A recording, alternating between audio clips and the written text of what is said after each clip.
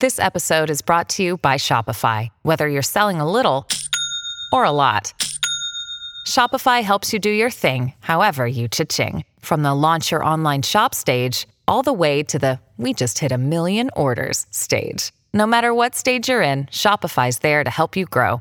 Sign up for a $1 per month trial period at shopify.com/special offer, all lowercase. That's shopify.com/special offer. Hello, everybody. This is Marshall Poe. I'm the editor of the New Books Network. NBN listeners like to read books and buy them. So we thought we'd tell you that right now, our friends at Princeton University Press are having a remarkable site-wide sale. You can get 50% off books, including ebooks and audiobooks, with the code 50, F-I-F-T-Y, at checkout until May 31. You can save some real money on Princeton University Press books. I encourage you to go there and check it out. Welcome to the New Books Network. Hello, and welcome to New Books in Performing Arts, a podcast from the New Books Network. My name is Andy Boyd. Today I'm talking with Constance Congdon about her play, 2 Washington Square. Connie, welcome to the program. Hey, thank you. I'd love to start with some kind of general background about kind of your life and your life as an artist. So what was the place of theater in your childhood? I had hand puppets. And auspicious beginnings. Yes, and I used to put on puppet shows by creating a sort of stage or a curtain. It wasn't really a curtain. It was just, for puppets, you just need a place that you can hide behind so the puppets can pop up and talk.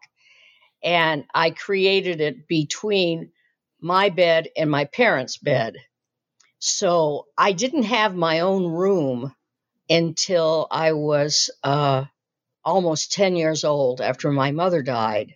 And I was moved to Colorado and given to this aunt and uncle, very flamboyant, crazy, alcoholic people.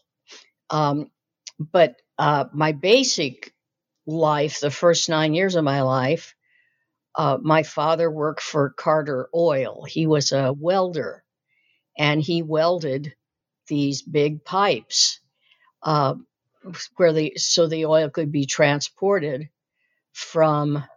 It was usually, the border of Canada, all the way down to Oklahoma, and so we moved around a bit, and it was a blue collar kind of life, except there were no unions. So I always feel weird talking about blue collar, but so that was my life. My mother had been a school teacher in Kansas, on the prairie, actually, in a one-room schoolhouse. She had taught however many grades, kindergarten to 6th, and in a one-room schoolhouse on the prairie outside of Dodge City, Kansas. So I come from these very stoic farmer types. And in the case of my mother and father, everyone says, we were poor. Well, we were poor. That is the fact. But I didn't feel poor at all. I never occurred to me. But in the years that followed, as an adult, I got to live lots of different places, and the references in the play to things like Miss Porter's school. I knew exactly what that was. I knew the names of all of the really good prep schools, because I ended up in Amherst, teaching at Amherst College. So it's a long, long arc of a career, and I worked very hard, and I enjoyed it tremendously. So the only unfortunate thing is neither of my parents lived long enough to see me, see my successes. And I am sorry about that. Yeah. And you got an MFA from UMass Amherst, right? Yes, I went back to school because I wanted to. I always wanted to teach. I knew that, and Mm-hmm. I tried teaching in the high school as a sub. Hated it. I don't know how those people get anything done. They are on they are the infantry, those high Mm-hmm. school teachers, and bless them. So I knew that I would need some kind of degree to teach in college. And I was shopping around, and UMass had an MFA, wasn't sure what that was, and they had one in playwriting. And I thought, well, I've written a play. Let's give it a shot. So I entered, and I was very prolific, and they produced everything I wrote. And it was a great, great time for me.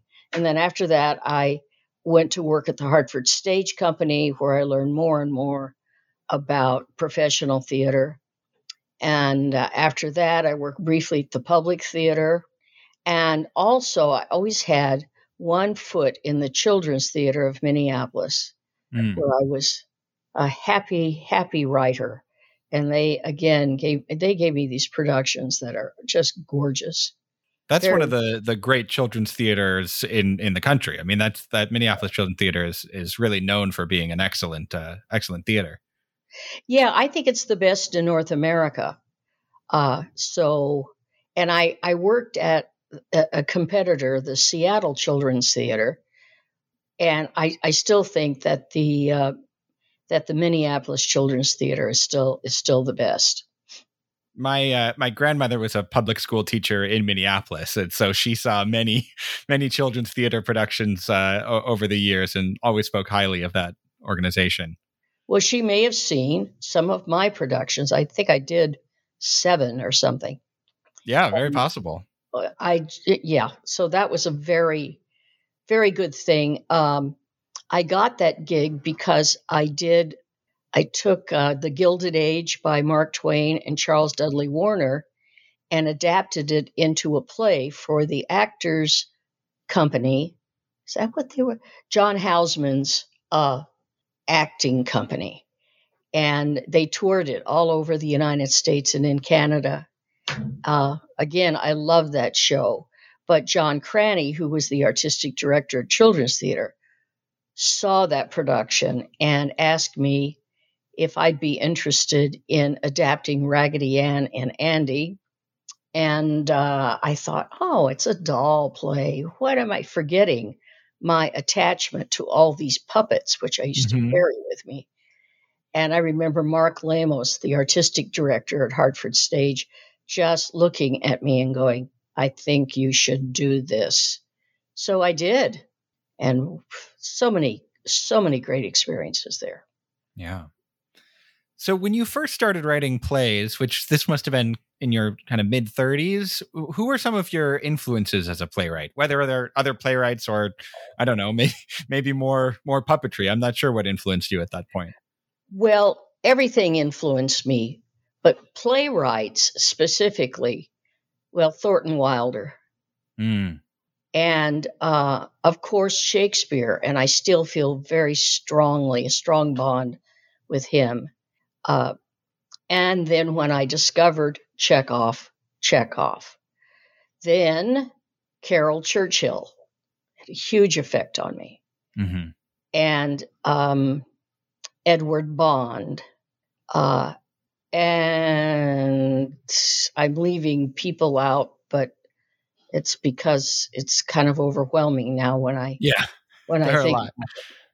lot. Another kind of sphere that you've worked in is adapting early modern comedy, plays like Tartuffe, Servant of Two Masters. Has that work influenced your original writing at all? I think it's just made me a better crafts person. Mm-hmm. It's taught me craft. And it certainly allowed me to do something that I have a natural talent for, and that's to write in iambic pentameter and rhyming couplets. So the first play I did like that was The Misanthrope, and I did it for ACT in San Francisco. And I remember being on the airplane and starting to just write some things for scenes. And it came so easily to me. I thought, so this is what talent feels like. Like when you really have a talent for something, you go, okay, I can do this, And since then, I've just enjoyed it so much, and just finished something for the Red Bull Theater, and they're going to produce it. And it's only 10 minutes, but it's got a lot of, it's in iambic pentameter, rhyming couplets, as well as other forms of heightened language. So there's that. And then, in contrast, when I wrote Native American, which is a little bit about my childhood, that's just really good, what I would call American realism, or some people might call it naturalism. So that's just the way people talk. That's the way the folk talk that I knew when I was growing up. So the fluidity I felt and the confidence I got. There's nothing like writing something and getting it in production almost immediately. And I'm good. I'm good at writing in rehearsal. I enjoy that, and I actually make things better instead of worse, which is really good. Yeah. Yeah, that can sometimes happen, that you have those last minute edits and you're like, oh no, why did I put that in? Yeah. So And No, go on. The Gilded Age is a huge novel, and the first preview, I cut 45 minutes off of the play, and it was exhilarating, because when you get rid of stuff, then other stuff it's much clearer. Mm-hmm. It's just given more prominence. And so I continued to work on that until it was time to stop. And then it went on tour. So, by the way, my collaborators, one of them is Mel Marvin, whom I've collaborated with quite a bit.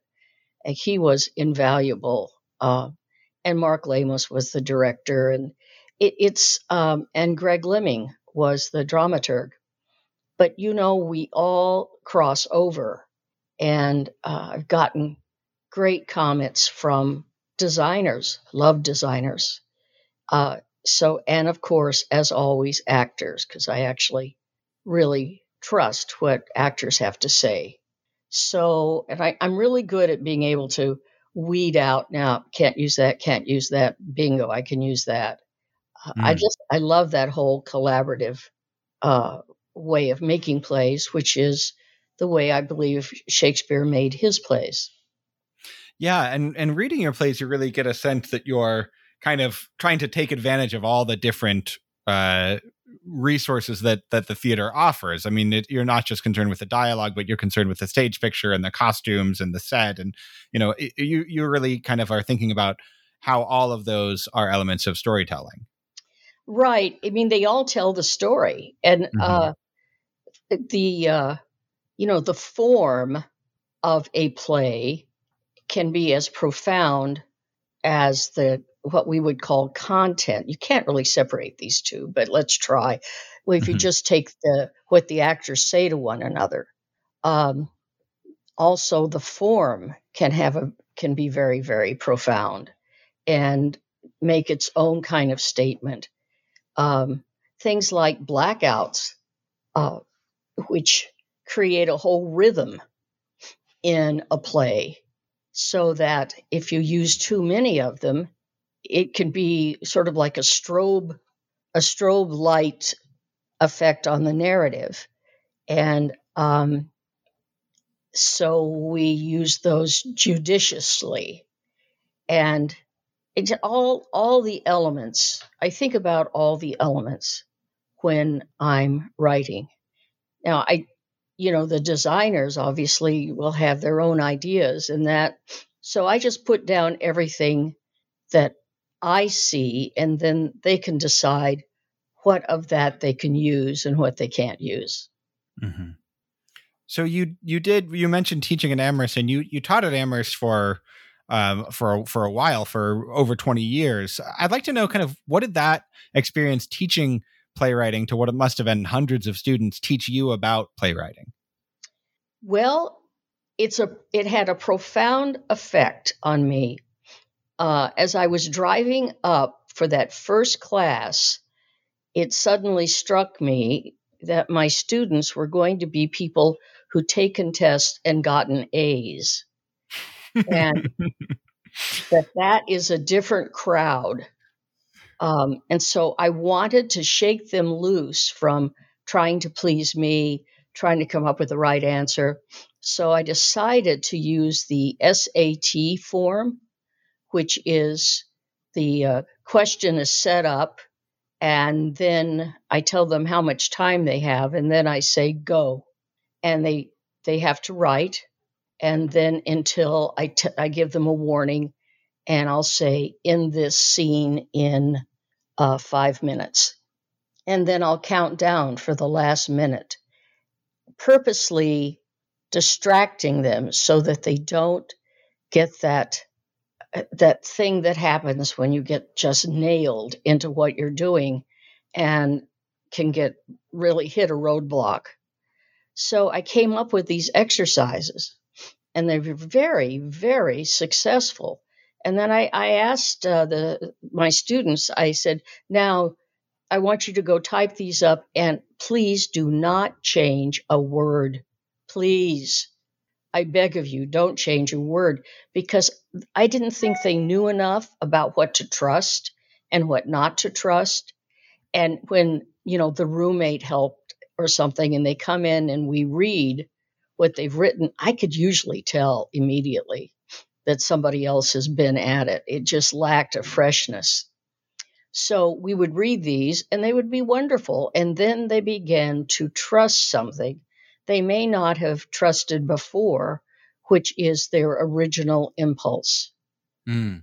And to get Amherst College students to believe in that and then just make a commitment and go for it, with me saying, look, what's going to happen? You're not going to lose your scholarship because your play is, doesn't work. This is just a class.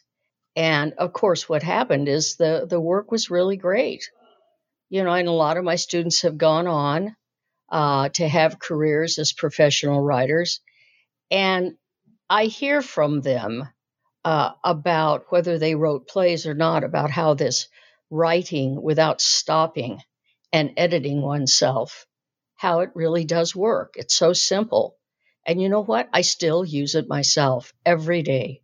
Wow. I've been writing poetry a lot. And so I'm working on a poem, I'm writing a poem, and then I go, oh my God, this is so stupid. And then I go, no, we just keep going forward. Okay, I did this already before. No, this is that. I just keep going and keep going and keep going until the end. And then I type it up and then I read it. And I end up keeping 98% of it. So I know this method works. We've had so much more training in critique and analysis than in actually creating works of art, works of writing. So that part is very sophisticated and tends to be really kind of nasty, sitting in your room going, oh my God, are you really going to write about that again? And that voice needs to shut the hell up. Get that voice out of your study. And I now really do believe it's bad. So I don't listen to it. So that's what I learned. I learned a way of teaching playwriting, or sometimes I call it being in the room while my students learn playwriting, through just giving them these specific prompts is not really how to describe it. I create a structure for them. And we write plays. We do not write exercises. They are actual plays. And then we read them in class and we move around and we talk about entrance, exits, blackouts, and they learn a lot, and then can continue to use it. So it turned out to be really a successful part of my life. Hmm. And although I'm retired and I have more time, I miss my students terribly. So, yeah. So this play, To Washington Square, premiered at Amherst. I'm curious, did you have a lot of your plays premiere at Amherst when you were teaching there? Um, maybe. Let's see. My Tartuffe, which went on to have a professional production, a play of mine called Two Chairs, To Washington Square. Oh, I'm going to leave some out now, which is just a play of mine I dearly love called Paradise Street, which finally got a professional production in Los Angeles. But frankly, the Amherst College production was just beautiful, just beautiful. Michael Birdwhistle directed it, and we've worked together a lot. And I couldn't ask for a better production. Were there particular challenges to writing for this kind of age group, college age actors? Did you think about that? I used it. In Washington Square, Catherine is the same age I was when I was in college, and her boyfriend is a little bit older. Then the so-called adults we just cast some really good student actors who played the adults, and it worked. And of course the set, because this is the thing about college theater, is that they have the space and access to create beautiful, beautiful settings for these plays. So in New York or even Los Angeles, you don't have the budget, and you don't have the space. So they're very different kinds of productions. The production values when and I also had work done at UMass when I was there. So, and that was some beautiful design. My God, a play of mine called The Children of the Elvi was this gorgeous set. And, that's just one of many. In this case, they created a real interior. So it was very realistic, this interior. And there was a lot of very real action. And here's the fun part. Originally, I love the novel, and there's an adaptation called The Heiress that has just kind of tied up this novel so that nobody else can really do anything. But so I went back to the novel, and the costume advisor wanted her student to design something modern, and Javier Chavez Chacon Javier didn't want to do hoop skirts, and that's the period for this. And I didn't blame him. I just think that no, okay. Mm-hmm. And we happened upon the 60s, where I could use my own sort of emotional experience. And that just turned out to be such a fortunate choice.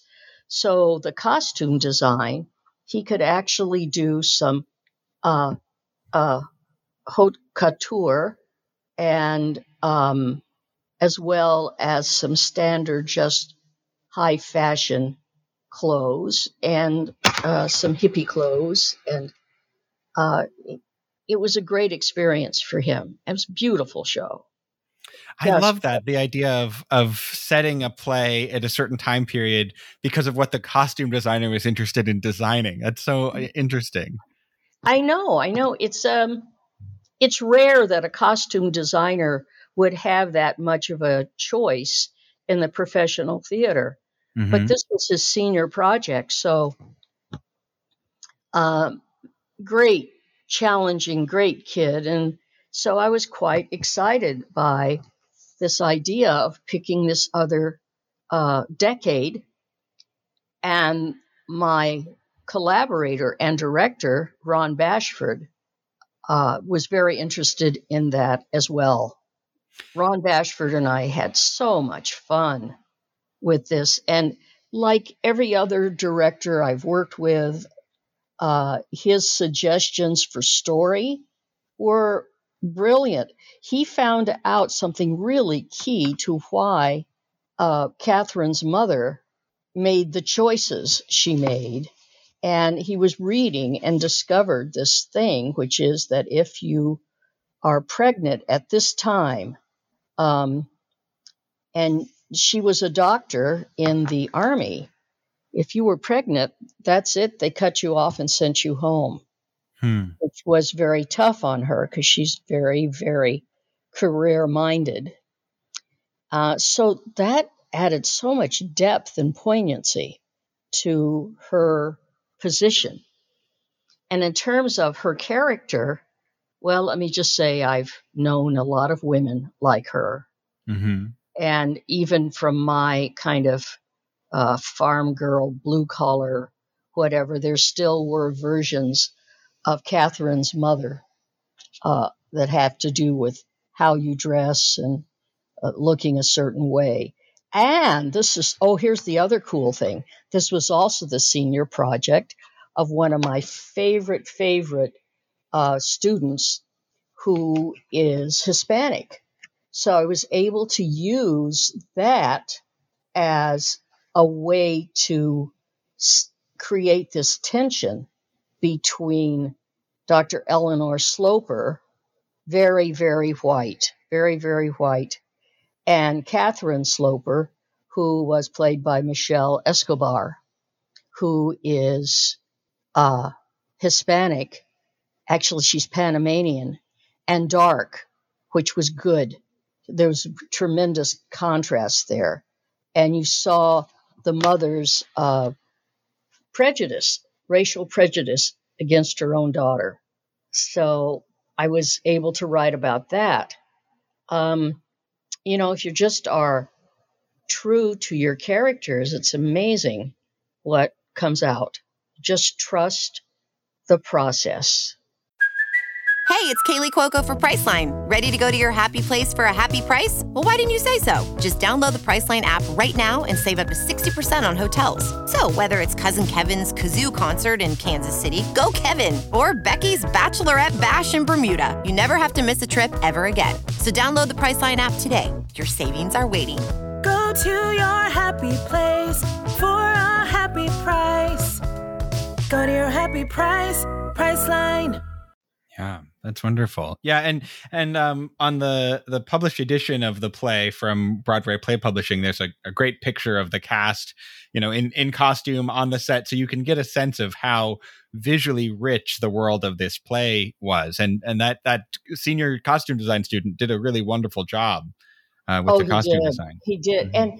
And the set design, I mean, isn't that gorgeous? I mean, this is the kind of work you get in where there's a great shop, that builds sets. Mm-hmm. And we've always had that. So the set design by Nora Smith, I think she did a brilliant, brilliant job. And it just looks so of that period and of that class of people. One of the really cool things is we needed a picture of Catherine's father, whom I decided was Cuban, because I actually have close family friends who are originally Cuban. And so I used that. And then I found this photograph of my dad, and who was Welsh. And, so the Welsh frequently have dark hair or ginger hair. And my dad had very, very dark, almost blue-black hair. So what I did was take that picture and darken his skin. And hey, guess what? Cuban. Cuban dad, very handsome, as my father was, So, sometimes you work on something and you're just in the right groove, and it just keeps giving you back more, one gift after another, one gift after another. And that's what this play was for me, this production. One thing that I noticed in the play being set in the 1960s is that sort of feels like the last era when more or less the world that Henry James was describing existed in any form. Like, it's sort of the end of the kind of WASP aristocracy, the assumption that, a certain set of families was the kind of undisputed center of American culture. Was that something that you had in mind through the writing process of it, as this play kind of being a play about an end of a whole era? I didn't realize it, but yes, Andy, that's what happened. Again, it goes with just, being in the moment, honest and as true as you can to what's happening between the people and among the people. And yes, I think Henry James would have approved or not. But anyway, yeah, it is. It's the beginning of this huge social revolution we're still living in. Thank the Lord. Although there are times when it's just too much, it's just too much. It's exhausting. And it's still wrenching. It's like almost geophysical, these huge changes that came and are still happening and need to happen. Mm-hmm. Yeah. So you're about the age that Catherine's character, or you were about the age that Catherine's character is during this time period. So I'd be curious to know, what was the 1960s from the point of view of Connie Congdon?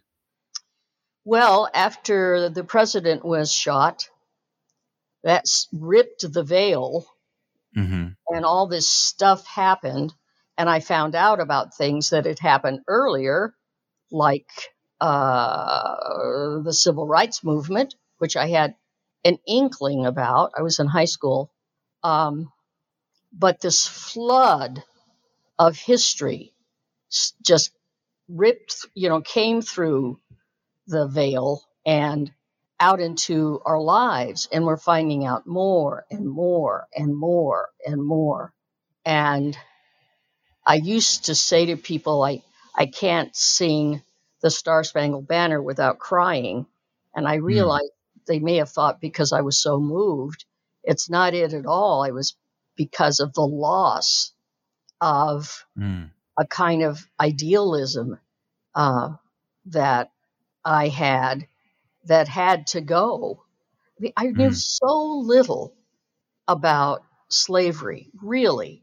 And I knew more about the massacre of the Native Americans because I spent so much of my early life in Colorado, and I knew Native people, and particularly the Navajo, several friends. And so I knew all more about that.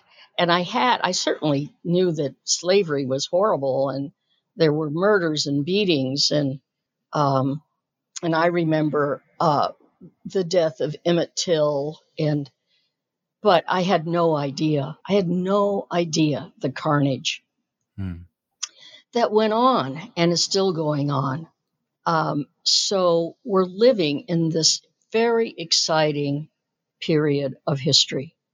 And to be a white person surrounded by all of this terrible history of non-white people, what they've gone through. I knew a little bit about my ancestors and the clearances in Scotland and the potato famine, where the first relative that I know I'm related to immigrated at the height of the potato famine, Mary Jameson. Of course, the last name would be the name of a whiskey. Mm-hmm. And I just, that whole history, I knew a little bit about that. I found out more. Also, the alcoholism that I think is definitely genetic. Again, something else I shared with my Native American friends, and we all got sober. We had to, but the swath, it just kills families.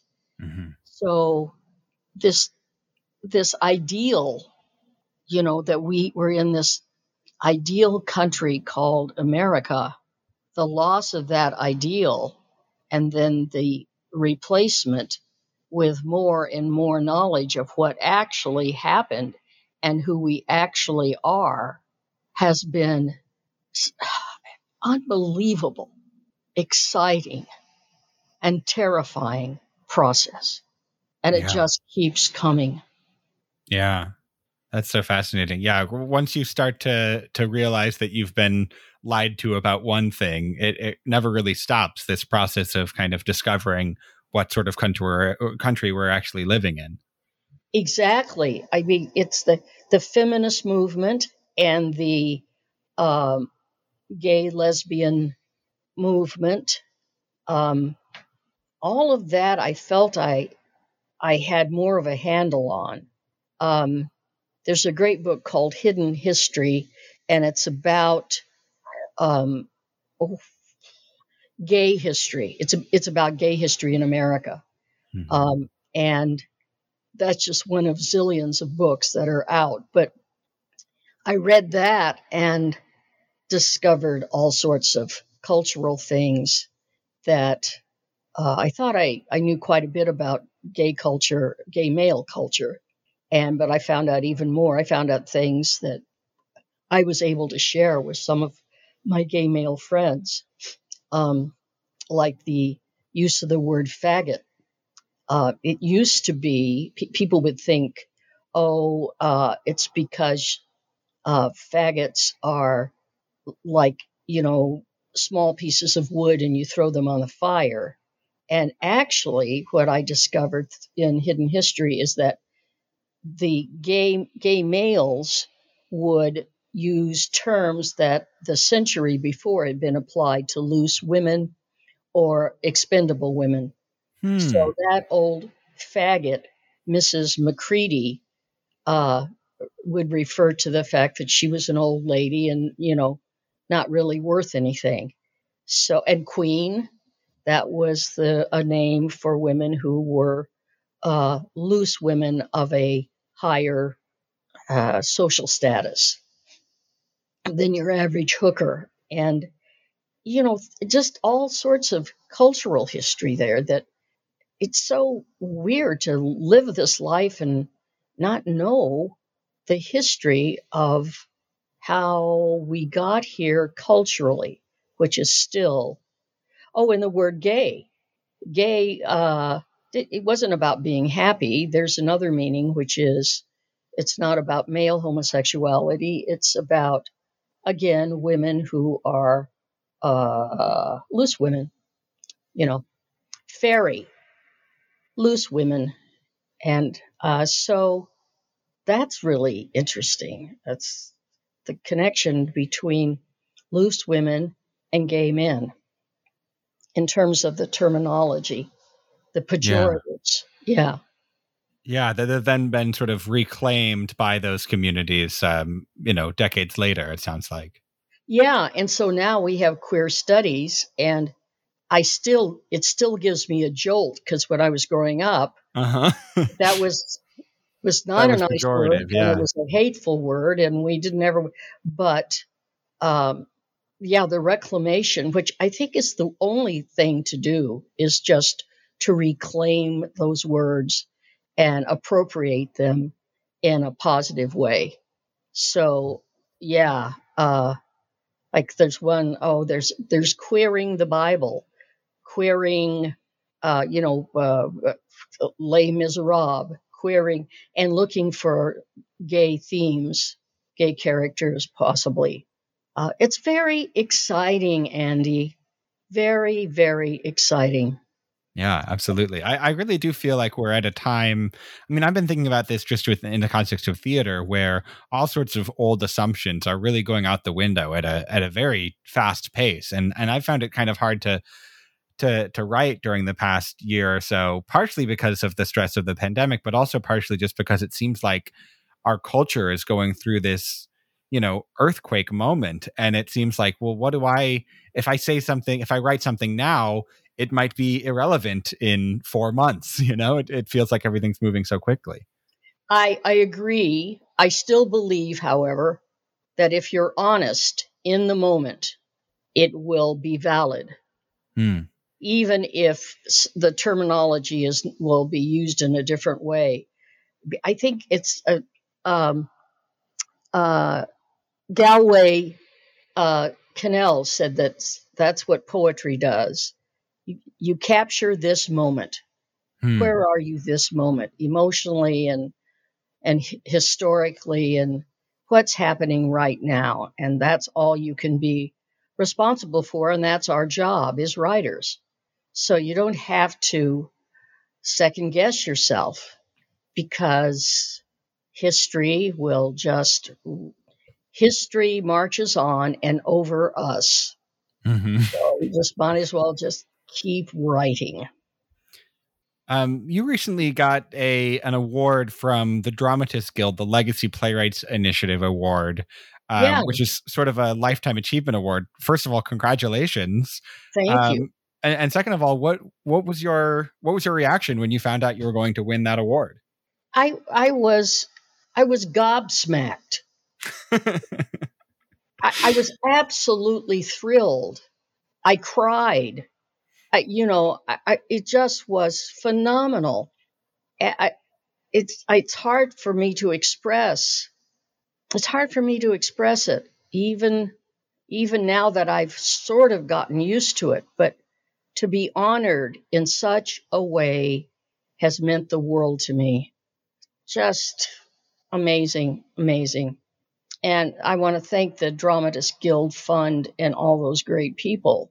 And we'll just name two: Ann Cattaneo, Todd London, but there are others. And you know who you are. I mean, there are quite a few. And I've run out of words. I'm a writer and I don't know what to say. Yeah. Yeah, the Dramatists Guild is such a great organization. I love that it's a guild. It makes me think of like people, sitting around a big wooden table with flagons of mead or something, Yeah, it is. It's a guild. I love that. Like the medieval guilds. Mm-hmm. And, my father would have been in a guild. Well, let's go. Shakespeare's father was a tanner and a glove maker. That's a guild. Marlowe's father made shoes. That's a guild. And when people say, "Oh, well, William the Conqueror built this cathedral," well, William the Conqueror didn't build a damn thing. It was the masons, and those are the people that built it. But that whole guild system it does make me feel good. Now, I also have to say that the guilds banned Jews. So you could not be in a guild if you were a Jew. Yeah. And this, if you just think about what that cuts you off from, there's this old Jackie Mason joke that says, "No, we don't. No, we don't. Whatever. We don't build patios. That's for Christian people. We hire somebody to do it." Mm-hmm. That's really bad telling of the joke, but it goes way back to the idea that somehow Jews aren't good with their hands, which of course is ridiculous. Look at 7th Avenue and the history of garment making, and so that gets me very upset. But these old attitudes of hate go so far back. Can you imagine, since the guilds really ran medieval society and early Elizabethan society, being cut off? from all of that because you were Jewish. And then, of course, the English had banned the Jews for like 200 years or something. And that's Jewish history is a huge black hole that you cannot escape from. Just a big sucking black hole of mistreatment and hate. And so maybe I'll just stop there, but that's another thing as well. Yeah. Yeah. Do you find that this is kind of the way your mind works, that you're kind of always thinking about both the present meaning of something and its kind of whole history as a concept? I've noticed you've done that a couple of times in this interview. Is that kind of a habit of yours? Yeah, I can't help it.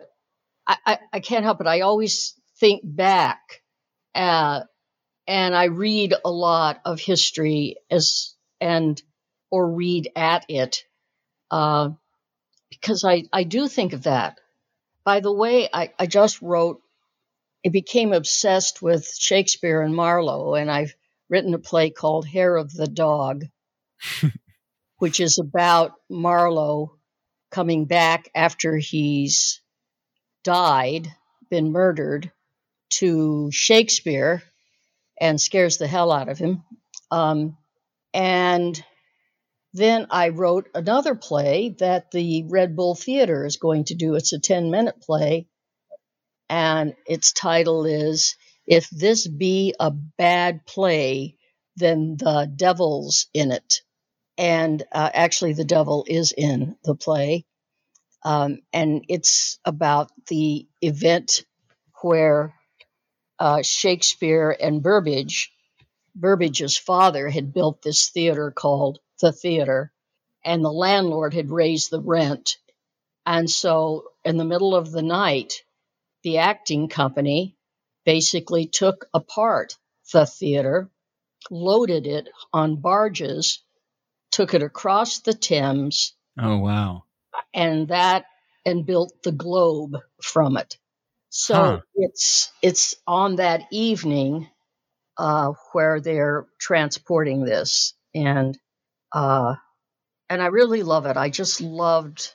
Again, it's an iambic pentameter and rhyming couplets most of the time, and it's just it's such a good story, and having the devil be the landlord. All landlords are devils. Yes.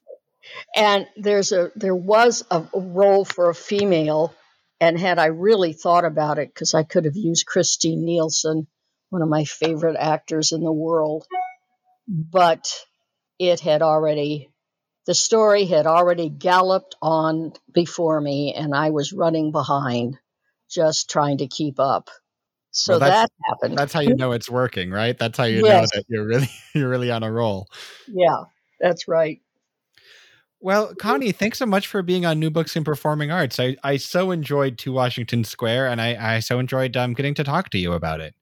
Oh, listen, Andy, this has just been pure pleasure, and you're a good interviewer. And thank you. More than you talk, which is more than you could say about so many. I had a character who was supposed to appear on Charlie Rose, and she was really nervous, and her friend said, listen, his questions are interminable. Listen for the verb, and then you can figure out how to. Well, I didn't have to do that with you, Fantastic. I'm glad to hear it. Well, I'll talk to you soon, Connie. Thanks so much for being on the program. You bet. Thank you, Andy.